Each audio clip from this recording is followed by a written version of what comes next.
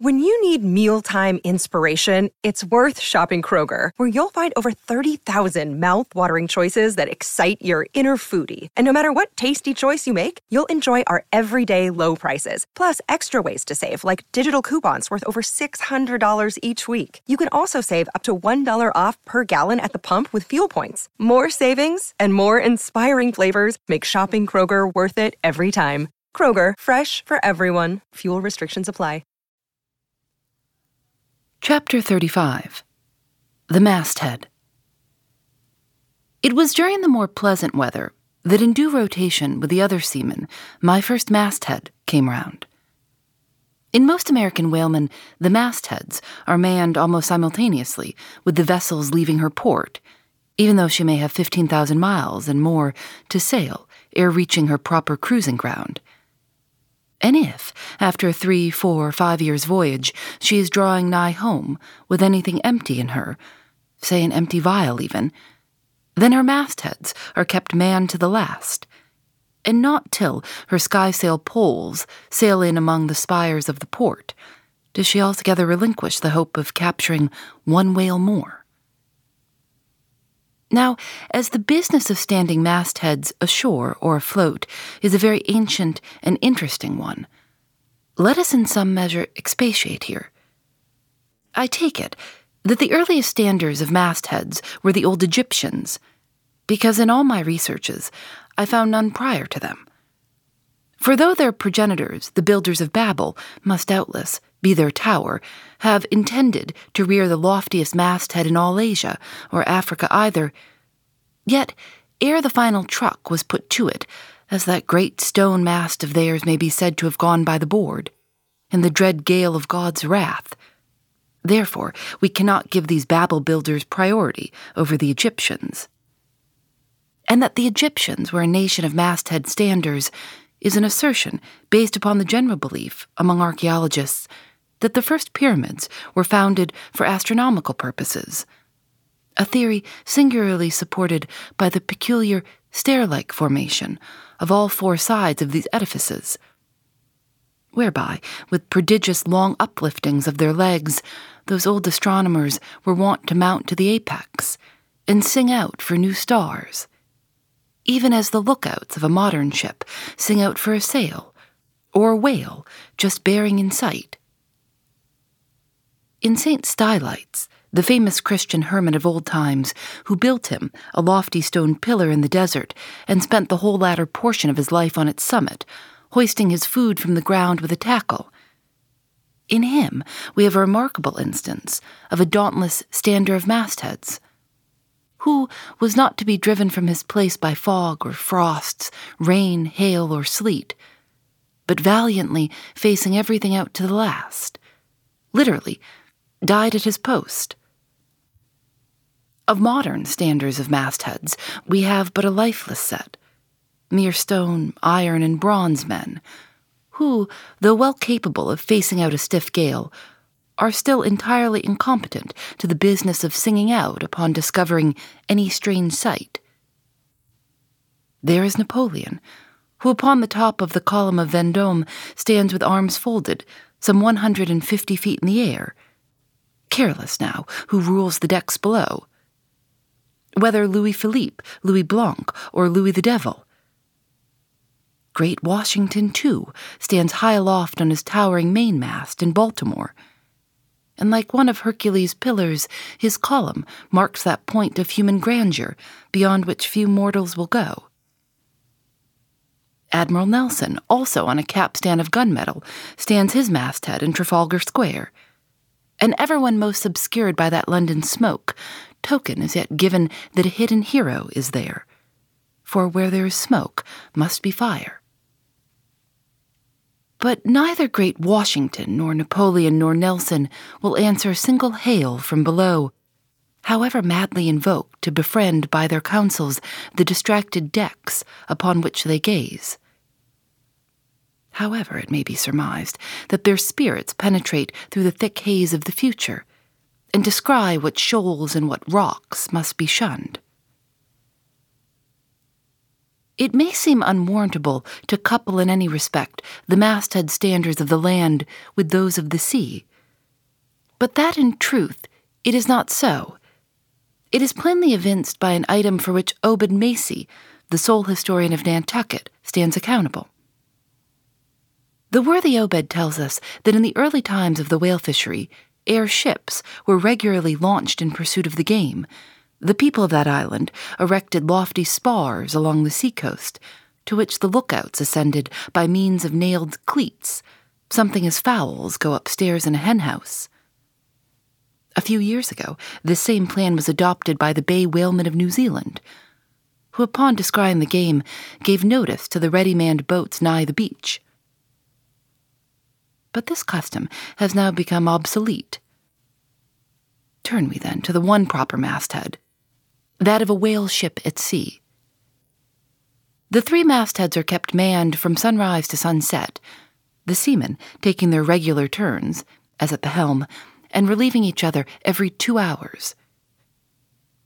In the serene weather of the tropics, it is exceedingly pleasant to the masthead. Nay, to a dreamy, meditative man, it is delightful. There you stand, 100 feet above the silent decks, striding along the deep as if the masts were gigantic stilts, while beneath you and between your legs, as it were, swim the hugest monsters of the sea, even as ships once sailed between the boots of the famous Colossus at Old Rhodes. There you stand, lost in the infinite series of the sea, with nothing ruffled but the waves. The tranced ship indolently rolls, the drowsy trade winds blow. Everything resolves you into languor. For the most part, in this tropic whaling life, a sublime uneventfulness invests you. You hear no news, read no gazettes. Extras with startling accounts of commonplaces never delude you into unnecessary excitements. You hear of no domestic afflictions, bankrupt securities, fall of stocks. Are never troubled with the thought of what you shall have for dinner, for all your meals for 3 years and more are snugly stowed in casks, and your bill of fare is immutable. In one of those southern whalesmen, on a long 3 or 4 years' voyage, as often happens, the sum of the various hours you spent at the masthead would amount to several entire months. And it is much to be deplored that the place to which you devote so considerable a portion of the whole term of your natural life should be so sadly destitute of anything approaching to a cozy inhabitiveness, or adapted to breed a comfortable localness of feeling, such as pertains to a bed, a hammock, a hearse, a sentry box, a pulpit, a coach, or any other of those small and snug contrivances in which men temporarily isolate themselves. Your most usual point of perch is the head of the gallant mast, where you stand upon 2 thin parallel sticks. Here, tossed about by the sea, the beginner feels about as cozy as he would standing on a bull's horns. To be sure, in cold weather you may carry your house aloft with you in the shape of a watchcoat. But properly speaking, the thickest watchcoat is no more of a house than the unclad body. For as the soul is glued inside of its fleshy tabernacle, and cannot freely move about in it, nor even move out of it, without running great risk of perishing, like an ignorant pilgrim crossing the snowy Alps in winter, so a watchcoat is not so much of a house as it is a mere envelope or additional skin encasing you. You cannot put a shelf or a chest of drawers in your body, and no more can you make a convenient closet of your watchcoat. Concerning all this, it is much to be deplored that the mastheads of a southern whale ship are unprovided with those enviable little tents or pulpits called crow's nests, in which the lookouts of a Greenland whaler are protected from the inclement weather of the frozen seas. In the fireside narrative of Captain Sleet, entitled A Voyage Among the Icebergs in Quest of the Greenland Whale, and incidentally for the rediscovery of the lost Icelandic colonies of Old Greenland, in this admirable volume, all standards of mastheads are furnished with a charmingly circumstantial account of the then recently invented crow's nest of the Glacier, which was the name of Captain Sleet's good craft. He called it the Sleet's Crow's Nest in honor of himself, he being the original inventor and patentee, and free from all ridiculous false delicacy, and holding that if we call our own children after our own names, we fathers being the original inventors and patentees, so likewise should we denominate after ourselves any apparatus we may beget. In shape, the Sleet's crow's nest is something like a large tierce or pipe. It is open above, however, where it is furnished with a movable side screen to keep to windward of your head in a hard gale. Being fixed on the summit of the mast, you ascend into it through a little trap hatch in the bottom. On the afterside, or side next the stern of the ship, is a comfortable seat, with a locker underneath for umbrellas, comforters, and coats. In front is a leather rack in which to keep your speaking trumpet, pipe, telescope, and other nautical conveniences. When Captain Sleet in person stood his masthead in this crow's nest of his, he tells us that he always had a rifle with him, also fixed in the rack, together with a powder flask and shot, for the purpose of popping off the stray narwhales or vagrant sea unicorns infesting those waters. For you cannot successfully shoot at them from the deck, owing to the resistance of the water. But to shoot down upon them is a very different thing. Now, it was plainly a labor of love for Captain Sleet to describe, as he does, all the little detailed conveniences of his crow's nest. But though he so enlarges upon many of these, and though he treats us to a very scientific account of his experiments in this crow's nest, with a small compass he kept there for the purpose of counteracting the errors resulting from what is called the local attraction of all binnacle magnets, an error ascribable to the horizontal vicinity of the iron in the ship's planks, and in the Glacier's case, perhaps, to there having been so many broken-down blacksmiths among her crew. I say that though the captain is very discreet and scientific here, yet for all his learned binnacle deviations, azimuth compass observations, and approximate errors, he knows very well, Captain Sleet, that he was not so much immersed in those profound magnetic meditations as to fail being attracted occasionally towards that well-replenished little case bottle, so nicely tucked in on one side of his crow's nest, within easy reach of his hand. Though, upon the whole, I greatly admire and even love the brave, the honest, and learned captain, yet I take it very ill of him that he should so utterly ignore that case bottle, seeing what a faithful friend and comforter it must have been, while with mittened fingers and hooded head he was studying the mathematics aloft there in that bird's nest within 3 or 4 perches of the pole. But if we southern whale fishers are not so snugly housed aloft as Captain Sleet and his Greenland men were, yet that disadvantage is greatly counterbalanced by the widely contrasting serenity of those seductive seas in which we south fishers mostly float. For one, I used to lounge up the rigging very leisurely, resting in the top to have a chat with Queequeg, or anyone else off duty whom I might find there. Then ascending a little way further and throwing a lazy leg over the topsail yard, take a preliminary view of the watery pastures, and so at last mount to my ultimate destination. Let me make a clean breast of it here, and frankly admit that I kept but sorry guard. With the problem of the universe revolving in me, how could I, being left completely to myself at such a thought-engendering altitude? How could I but lightly hold my obligations to observe all whale ships standing orders? Keep your weather eye open, and sing out every time.